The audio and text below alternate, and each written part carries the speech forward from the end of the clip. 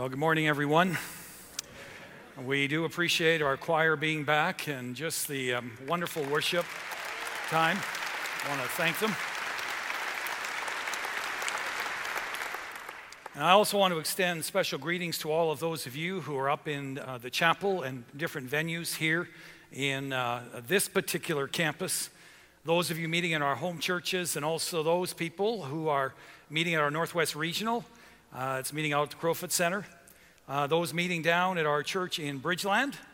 And also those of you who are meeting now for the second time in our new regional in Airdrie. God bless you all. And can we just let them know that we're here supporting them? Hold on.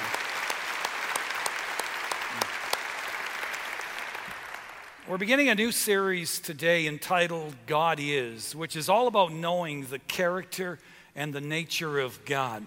And the purpose of this series is to introduce us not to the God that we might prefer, but to the God who is, the God of the Bible, and the implications those particular truths have on our lives. In this message, I want to talk to you about our all-powerful God. But before we get into it, I'm going to ask that you would stand and let's dedicate this time in God's Word to the Lord in prayer.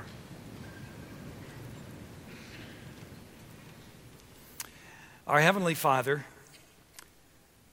I want to thank you for the assurance that we serve a God who is all-powerful, all-knowing, everywhere present. And we also serve a personal God. That you did not just create us and then leave, but you have been pursuing us. You have been reaching out to us. And I ask, Lord, as we seek to understand you more fully, that, Lord, you would soften our hearts. You would help us to focus our thoughts. And then, Lord, you would give us the courage to respond in whatever way you would have us to. For I pray it in the precious name of Jesus. Amen. You may be seated.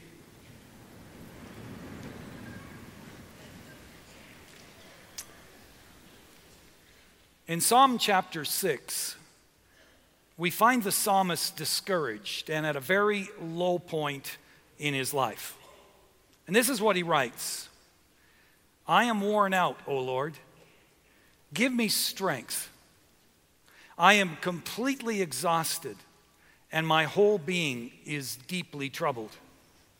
Now, don't put up your hand, but I'm wondering how many of you can identify, at least in some way, with the feelings that the psalmist expresses here. Some of you are physically and emotionally exhausted. Others feel like you're a prisoner to your character flaws, your bad habits, or your addictions. Still, others of you can barely tolerate the situation that you find yourself in at work or at school, and there just seems to be no way out. For some, your marriage, your family is unraveling, and you feel totally powerless to do anything about it. If I'm describing your situation at all, then you know how feelings of hopelessness and powerlessness can suck the joy and the energy right out of your life. Instead of getting up with a smile and saying, "Good morning, Lord," too often we wake up and say, "Oh, Lord, it's morning." Well, it doesn't need to be this way. As we're going to see from our study today, God's power is limitless, and He wants us to trust Him and allow Him to do in us and through us what we could never pull off in our own strength. The Bible clearly teaches that our God has the ability and the power to do anything. Psalm 115 verse 3 says, our God is in heaven. He does whatever pleases Him. His power knows no parameters. Now, skeptics immediately ask questions like, okay, if God has the power to do anything, then can He build a rock so big that He can't lift it? Well, the answer is no. And you say, hold it, Pastor, not so fast. I mean, are you telling me, Pastor, there's something that God cannot do? No. God can do anything, but he will not do everything. Dr. R.C. Sproul says, God will only do what is consistent with his nature, his character, and his purposes. I mean, think about the implications of a God who does everything conceivable. God could die. God could lie. God could be irrational. He could be unfaithful. God could create a square circle. These are things that God could do, but will not do because they are not only absurd, but totally inconsistent with his nature and character. Titus chapter 1 verse 2 tells us that God will not lie. James 1:13 says God cannot be tempted by evil, nor does he tempt anyone else to do evil. 2 Timothy chapter 2 verse 13 says God will not be unfaithful or break his promise. God's consistent. Not only that, but God never gets tired. His power and his strength is unending. In Isaiah chapter 40 verse 28, it says, have you not known? Have you not heard? The everlasting God, the Lord, the creator of the ends of the earth, neither faints nor is weary. When God exercises his power, he does so effortlessly. It is no more difficult for him to create a universe than it is for him to create a sparrow. He has unlimited power. Now, some people wonder if God's all-powerful, then why doesn't he always answer our prayers? Because God is not a genie or a Santa Claus who gives us everything that we ask and exactly when we want it. You see, he uses his power to fulfill his purposes, his perfect plans, and not ours necessarily. However, he does have our best interests at heart in all things. He knows what's best for us, even though sometimes his ways don't seem to line up with our ways. But I mean, look at it this way. Can you think of at least one prayer request that you had years ago perhaps, for which you are now thankful that God did not answer the way that you wanted? I mean, some of you are thinking of that person that you almost married. That person that you couldn't live without, that you begged God for. And now you break out in a cold sweat, just thinking about what life would be like had God in fact said yes to your request. Others of you are thinking of a job that you almost took, or a business partner that you almost teamed up with, or an employee that you almost hired. Aren't you glad that God doesn't always give you what you ask for? Friends, God knows what he's doing. He makes no mistakes. His way is perfect. He can be trusted. He is all-powerful. The Hebrew word is El Shaddai, which means our God is almighty. Now, God's power is expressed in numerous ways, too many to mention in a sermon, but I'm going to mention just a few. One way God displays his power is through miracles, including the miracles that we read about in the Old Testament, the miracles that Jesus performed, the miracles that took place and happened down through church history, and the miracles many of us have witnessed in our day, even right here in our church fellowship, including radically changed lives and healed bodies and many restored marriages and relationships. Another way that God displays his power is through the resurrection of Jesus Christ. In Philippians chapter 3, verse 10, Paul writes this. He says, I want to know Christ and the power of his resurrection. The same power that raised Jesus from the dead is not only available to us today to live in victory despite our circumstances, but it is also the power that will raise us from the grave and usher us into the presence of Jesus in glory. A further way that God displays his power is through his creation. In Psalm 8, David says, "O Lord, our Lord, how majestic is your name in all the earth. You have set your glory above the heavens. When I consider your heavens, the work of your fingers, the moon and the stars, which you have set in place, what is man that you are mindful of him?" Louis Giglio and Jay Kessler describe the awesome universe that King David speaks about here.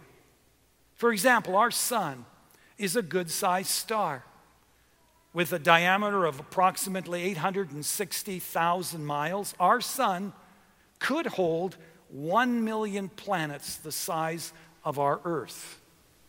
That's not shabby, good size.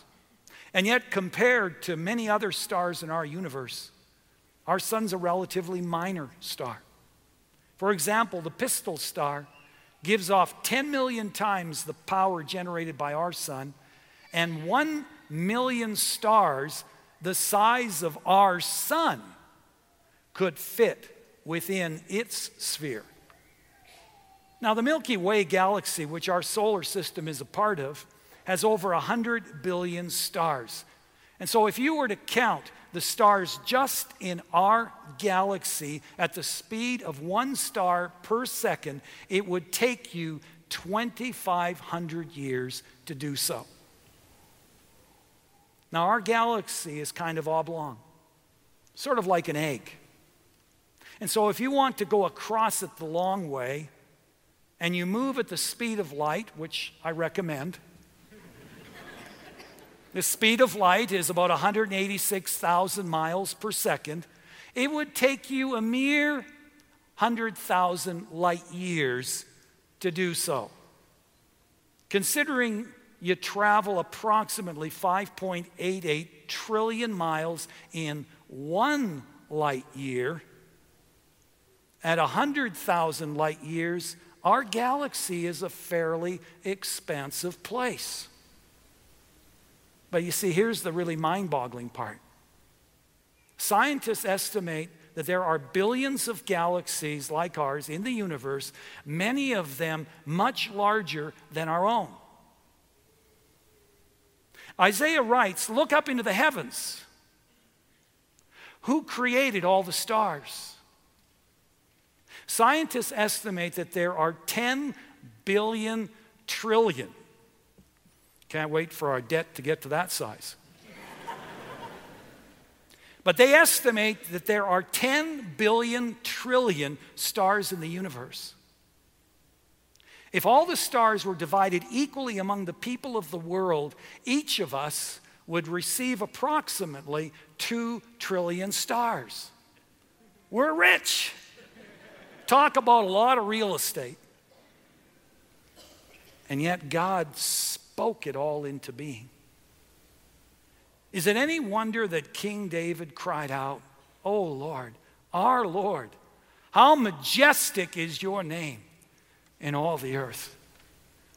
You know, when I contemplate these facts about the vastness of our universe, my immediate reaction is just how insignificant our planet is, and even how insignificant we are. I mean, I feel like a speck of dust in this vast universe.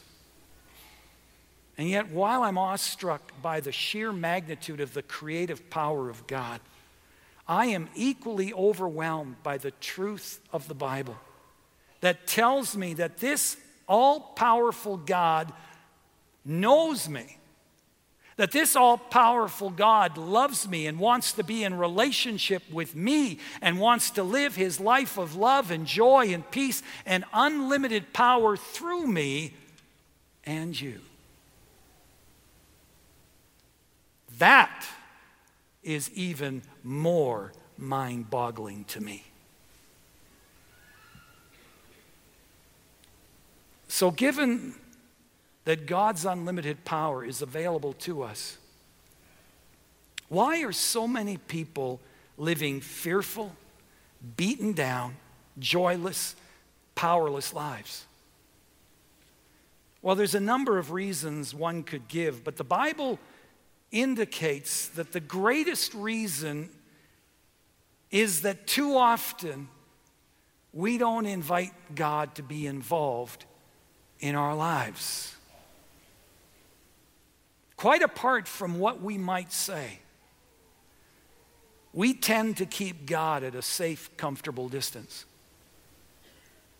And that grieves our Lord, because he longs for us to trust him in all things and to be our closest friend. 2 Chronicles chapter 16, verse 9 says, "The eyes of the Lord are searching the whole earth for people whose hearts are totally his." Now, if you think about it, you don't trust people you don't know, at least not very much. And so if we're going to trust God, we have to get to know him, which is something that you can't do overnight. Faith is like a muscle. It grows stronger as you exercise it. And so, because God loves us and wants to know us so much, he loves to exercise our faith muscle by moving us out of our comfort zone, taking us into the gym, as it were. And he does that by giving us assignments or challenges, or by allowing hardships to come our way, all with the intent of helping our faith in him to grow. These challenges require us to trust him. And when we do, we begin to learn through our experience that he is trustworthy, that his promises are true, and all of that experience begins to cause us to grow in our knowledge and our trust of him. Now, we see examples of this all the way through Scripture. But I'd like you to turn your Bibles, if you would, to Exodus chapter 3, where we see this being played out in the life of Moses. The children of Israel are slaves in Egypt. And God calls Moses to go and to free his people from bondage. And one of the very first things Moses says back to God is, "Who am I?" In other words, Moses is saying, "I'm not qualified to do this, Lord. You know, I may have a beard and have a slight resemblance to Charlton Heston, but I'm just an ordinary schmo, okay? I've got nothing to offer." And God says, "Moses, I'm not looking for extraordinary people who think they're really gifted and have it all together. No, I'm looking for ordinary people who will trust in an extraordinary, all-powerful God. So get up and get moving, because I'll go with you. And I'll provide whatever you need along the way, as long as you stay close to me." And after giving a list of excuses, after arguing with God for a time, Moses finally gets over himself, gets focused on God, gets up, steps out, and trusts God to give him what he needs along the way. And through all the challenges that he faces, he discovers firsthand that God is faithful. And in time, Moses becomes a great leader. In time, Moses becomes a man of great faith. And most importantly, he becomes a great friend of God's.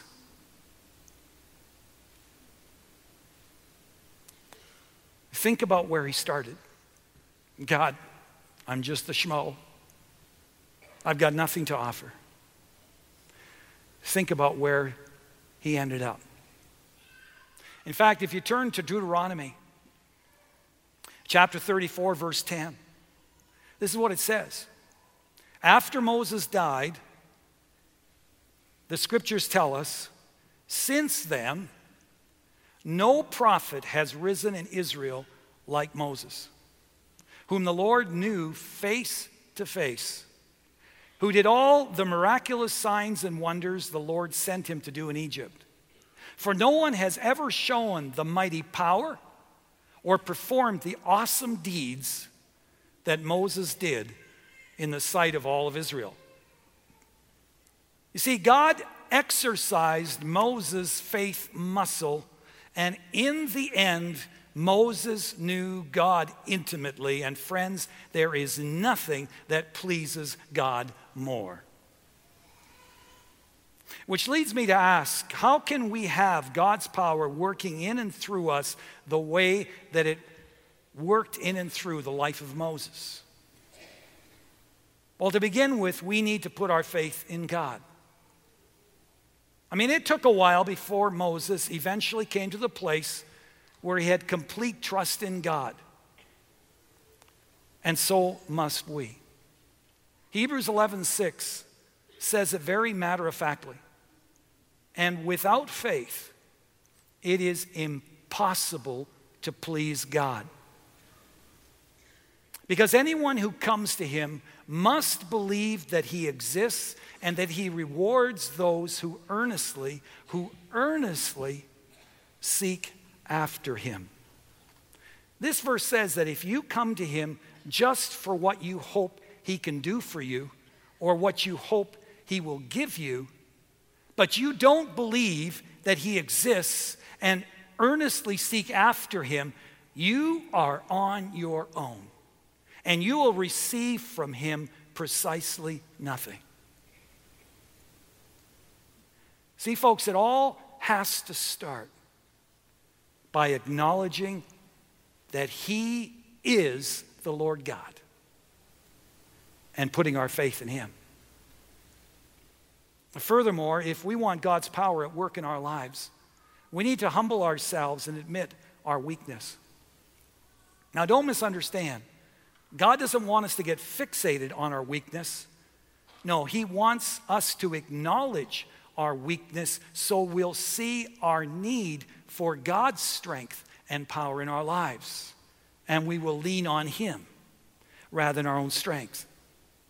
You see, too often we look at our weakness and we lose hope because we think we're incapable of being used by God.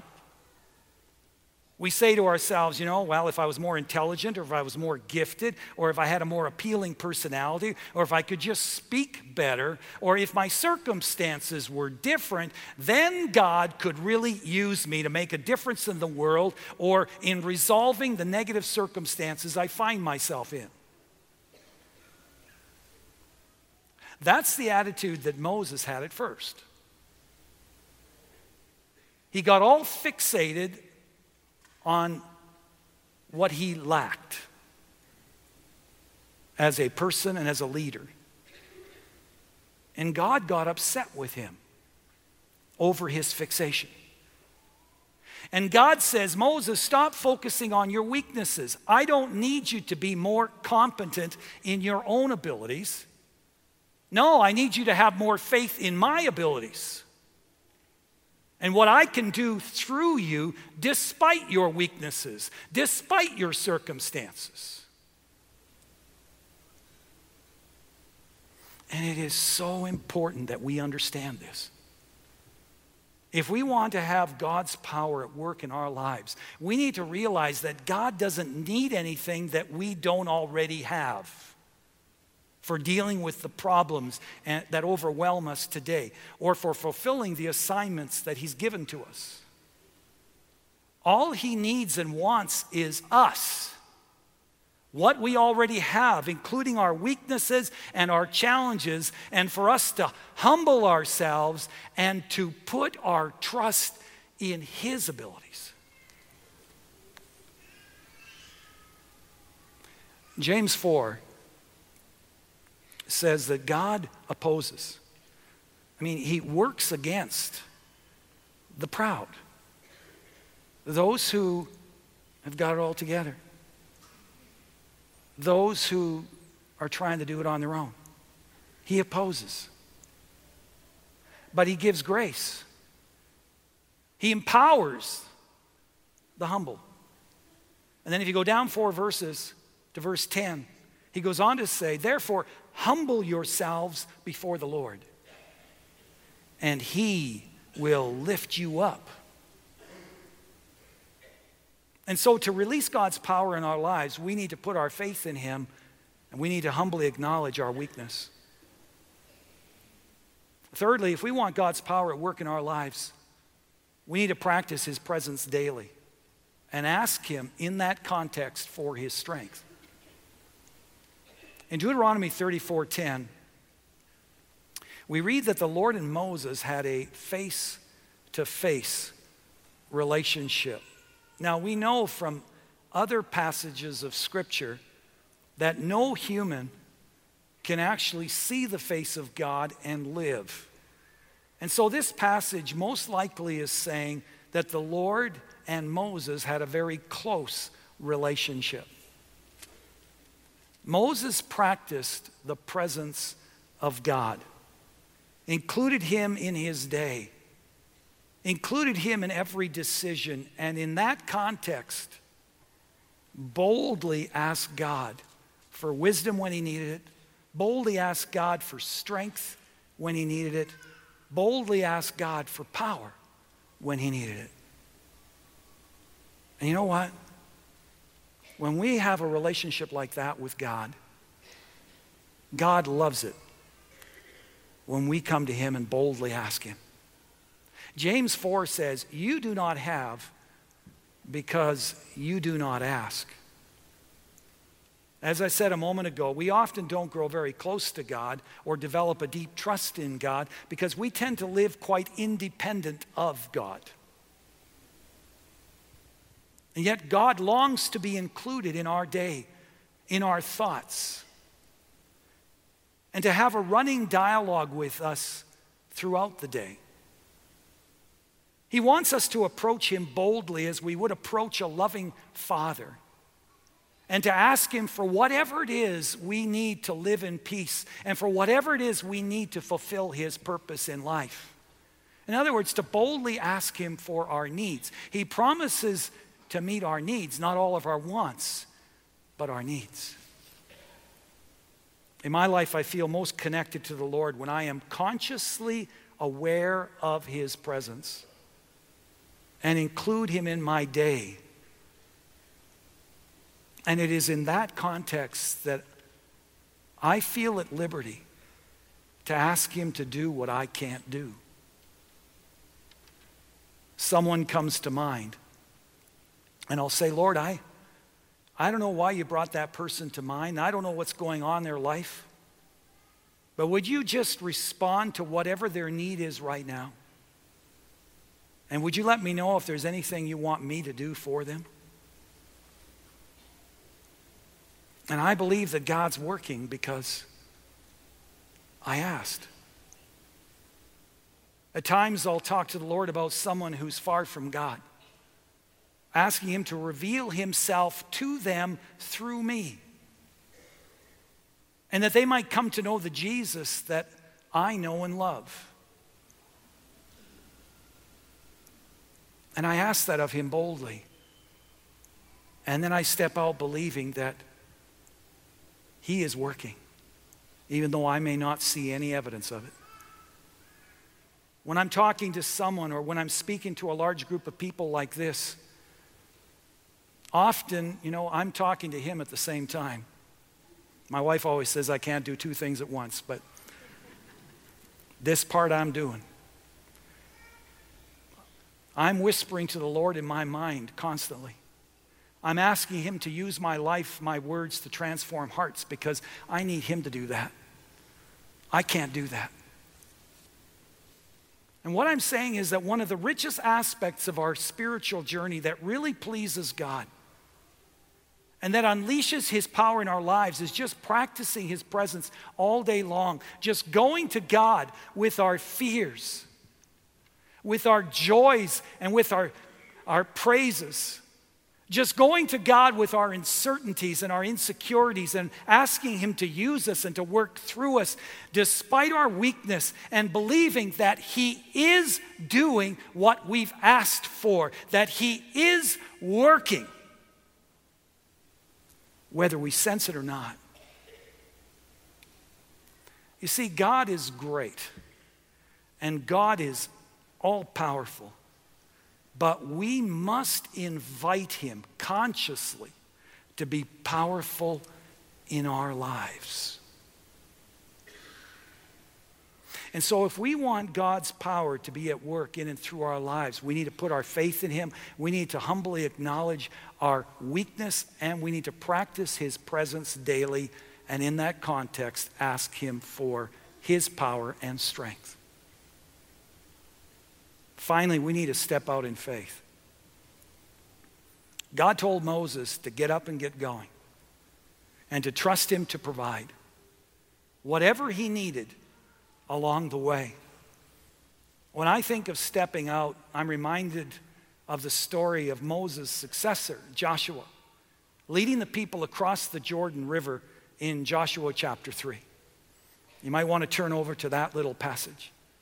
The Jordan River is at the flood stage. Those of you who've been in Israel know that normally the Jordan River is not that wide and not that deep. But this was at the flood stage. It would have been spring, meaning that her banks are overflowing. Her banks are dangerous. And God gives these instructions to Moses. Tell the priests who carry the Ark of the Covenant, when you reach the edge of the Jordan's waters, go and stand in the river. As soon as the priests carrying the ark of the Lord set foot in the Jordan, its waters flowing downstream will be cut off and stand up in a heap. So what's God saying here? He's saying, I'm going to perform a miracle. I am going to part the waters of the Jordan so that your people can cross the Jordan on dry land. I'm going to do that. You can trust me in that. But I'm going to ask you, and I'm going to ask the priests who are leading all of you, to trust me and take the first step. Now, I can just imagine those priests standing there at the edge of the Jordan River, this raging river, holding the Ark of the Covenant and thinking, I'm going to die. I am going to die. And I can visualize the guy at the front turning around and saying, by the way, I've been leading for quite some time. You know, I think it's time we switch places. But more importantly, I can envision these priests wondering, why would God ask us to do this? I mean, why doesn't He just part the Jordan and then we'll walk? Well, Joshua answers that question down in verse 10. He says, God wants you to take the first step so you will know that the living God is among you. So you won't have any doubt that our God is the true God and that He's more than able to defeat the enemies that you're going to be confronting in a short while. He's saying, I want your trust in God to move from head knowledge to your experience.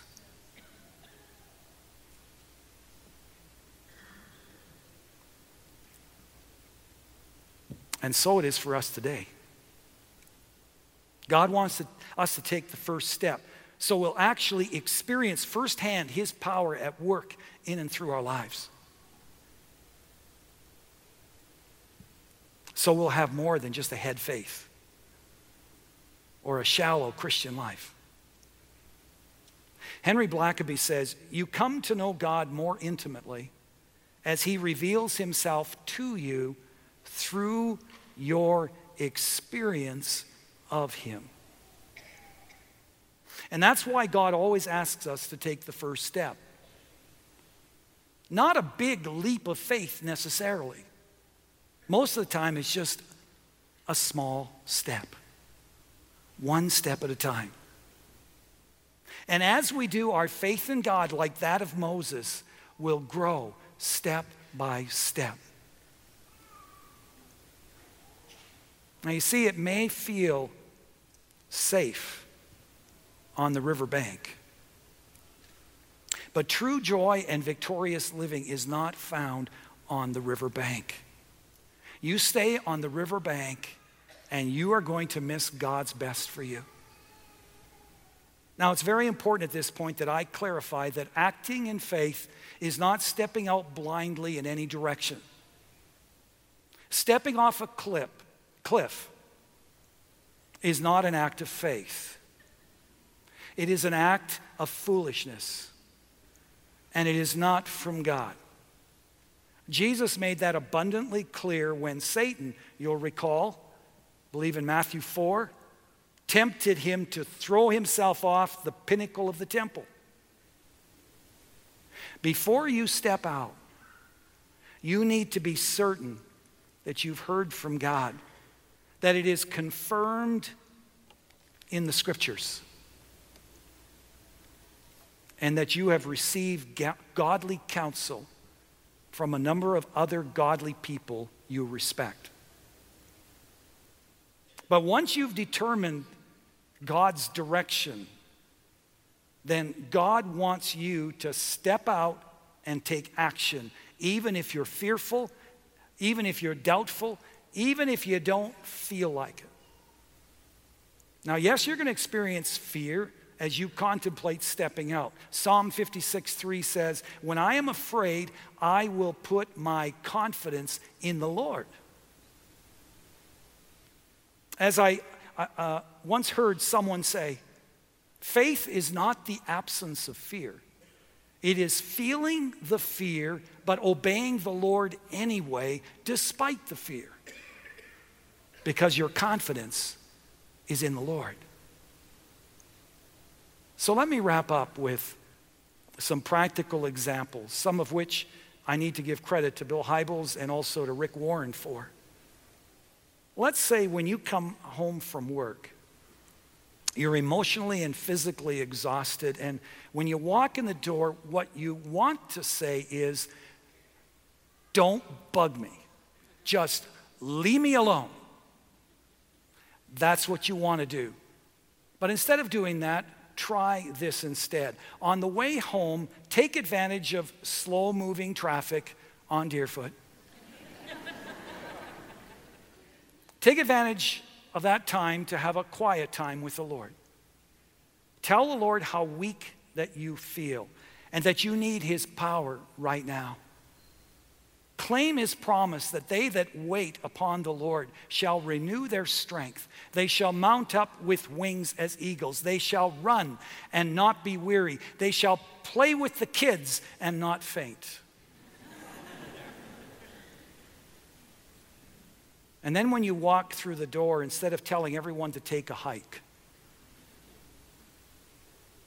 say the right thing. Do the right thing, believing as you do.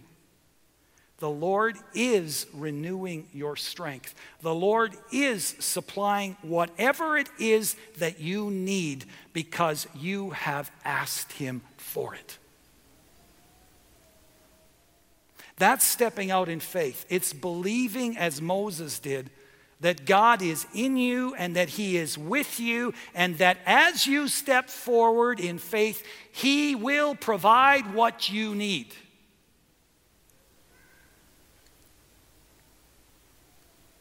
Or think of a person that you don't like.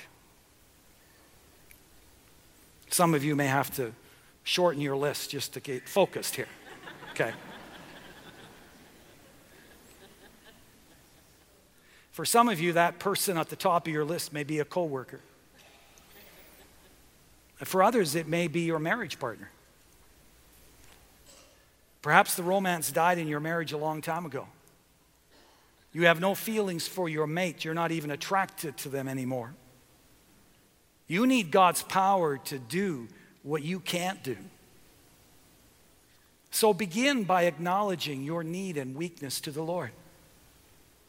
And then ask the Lord to do a work in your heart to transform you with his love for that person, not only to give you the ability, but to love that person and to like that person. Then step out and act out your faith by treating that person the way that you would treat a person you love or a person that you like. In the case of your spouse, by treating them as a special treasure, regardless of your feelings. Deciding to love them as a special treasure. Sending her flowers, complimenting him sincerely, building her up. And while you're doing all this, trust God to do a miracle in your heart and in the way that you feel about that person. Perhaps some of you are struggling with insecurity and a fear of rejection. And God's calling you to lead a ministry or to lead a small group, or for that matter, just to participate in a small group.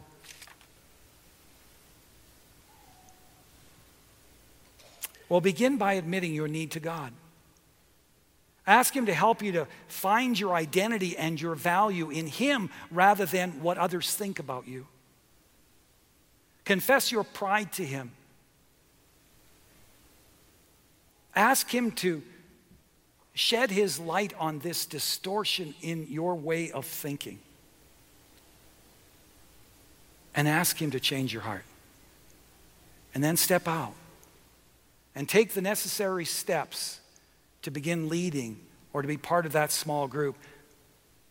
And as you go to that first meeting, believe that God is with you, that he is giving you his confidence and his courage because you have asked him to.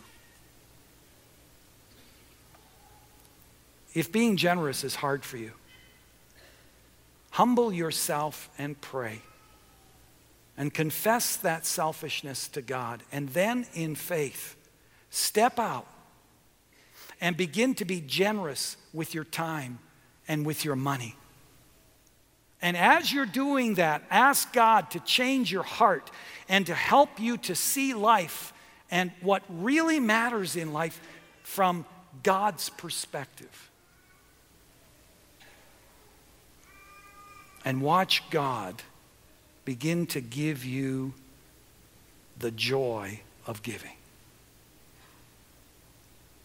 It could be one of 1,000 things that God's calling you to trust him in. You know, I find myself needing to apply these truths in my life every day. I've shared this with some of you before. But I need God's power in my life daily because most days I feel totally overwhelmed in my role as senior pastor of this church. I especially need God's power in preparing to preach and teach God's word week after week. And so every week I admit my need to God, my need to hear his voice, my need for him to share with me what he wants me to communicate to his church, to ask him for his help, for his insights. And then I step out, believing that he will supply what I need. And even though there have been weeks where come Saturday morning, like hours before the Saturday night service, I still haven't received a clear word from him. And I get convinced at that moment that this will be the weekend he's not going to come through for me. God has always provided what I needed, when I needed it. Although I've often said, Lord, a little earlier would be just really nice. But he's provided. And not because I'm somebody special, but because God loves to empower those who acknowledge their weakness. He loves to empower those who ask for God's strength. He loves to empower those who step out in faith. I'll close with a quote that I read from Dr. David Jeremiah. This is what he says. Most believers give lip service to God, but live their lives in their own strength. They operate in their own energy 80% of the time. Then they have a power outage. A power outage is going to the doctor and finding out that there's something wrong with you that they can't fix. A power outage is going into an office where you've been going for 25 years, where you feel secure, and getting a pink slip saying you've been laid off from your job. A power outage is coming home and finding a note from your spouse that she doesn't love you anymore, or a note from a child that he won't be coming home anymore. Dr. Jeremiah says, most of us as believers don't really touch the power of God until we have our own power outage. Then we discover that when we are weak, He is strong.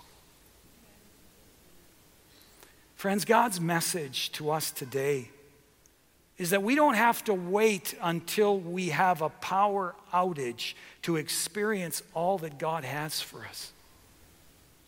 The power of God that raised Jesus Christ from the grave is available to you and me today. We can join Paul in saying, I can do all things through Christ who gives me strength. I ask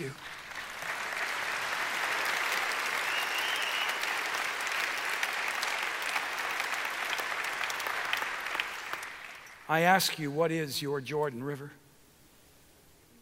Whatever it is God is saying to you, step off the riverbank and trust me. God is saying, I want you to grow in the power of the Spirit. I want you to soar in the Spirit. I want you to know me and that I am a friend who sticks closer than a brother and that I am absolutely trustworthy. Oh yes, you will experience fears and your faith will be far from perfect, and there will be times that you will want to go back to the safety of the riverbank. But do know this. When you fall, or when you fail, and you will, Jesus will be there to pick you up. He will never leave you or forsake you. And in that moment, as you feel and sense His arms of love around you, you will discover that He is enough. That He is enough. Would you stand for closing prayer?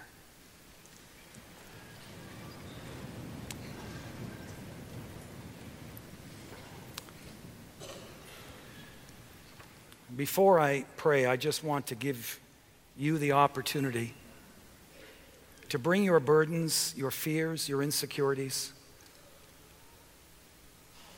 your difficult circumstances to the foot of the cross. Some of you are tired of trying to cope with all that's on your plate in your own strength.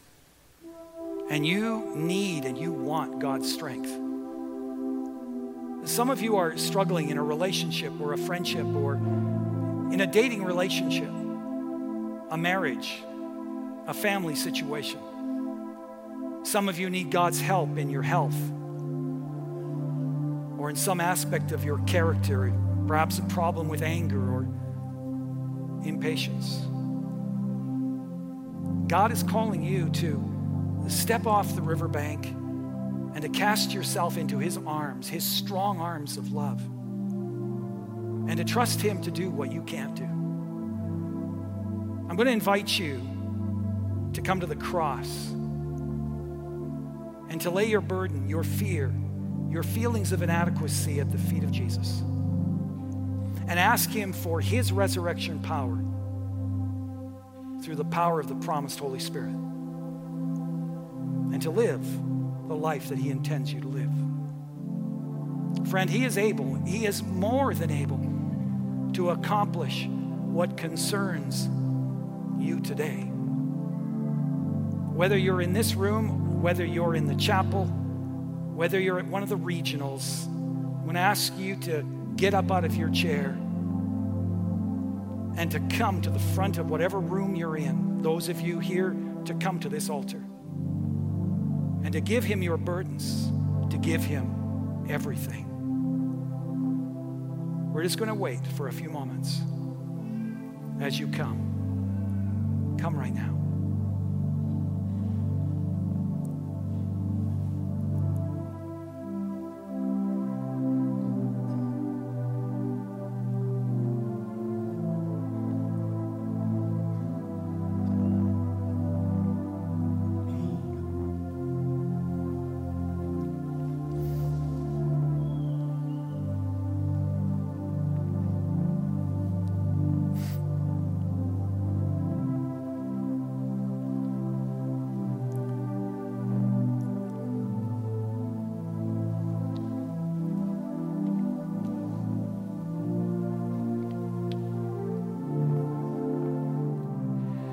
Heavenly Father, we just want to praise you today for being our all-powerful, all-knowing, everywhere present God.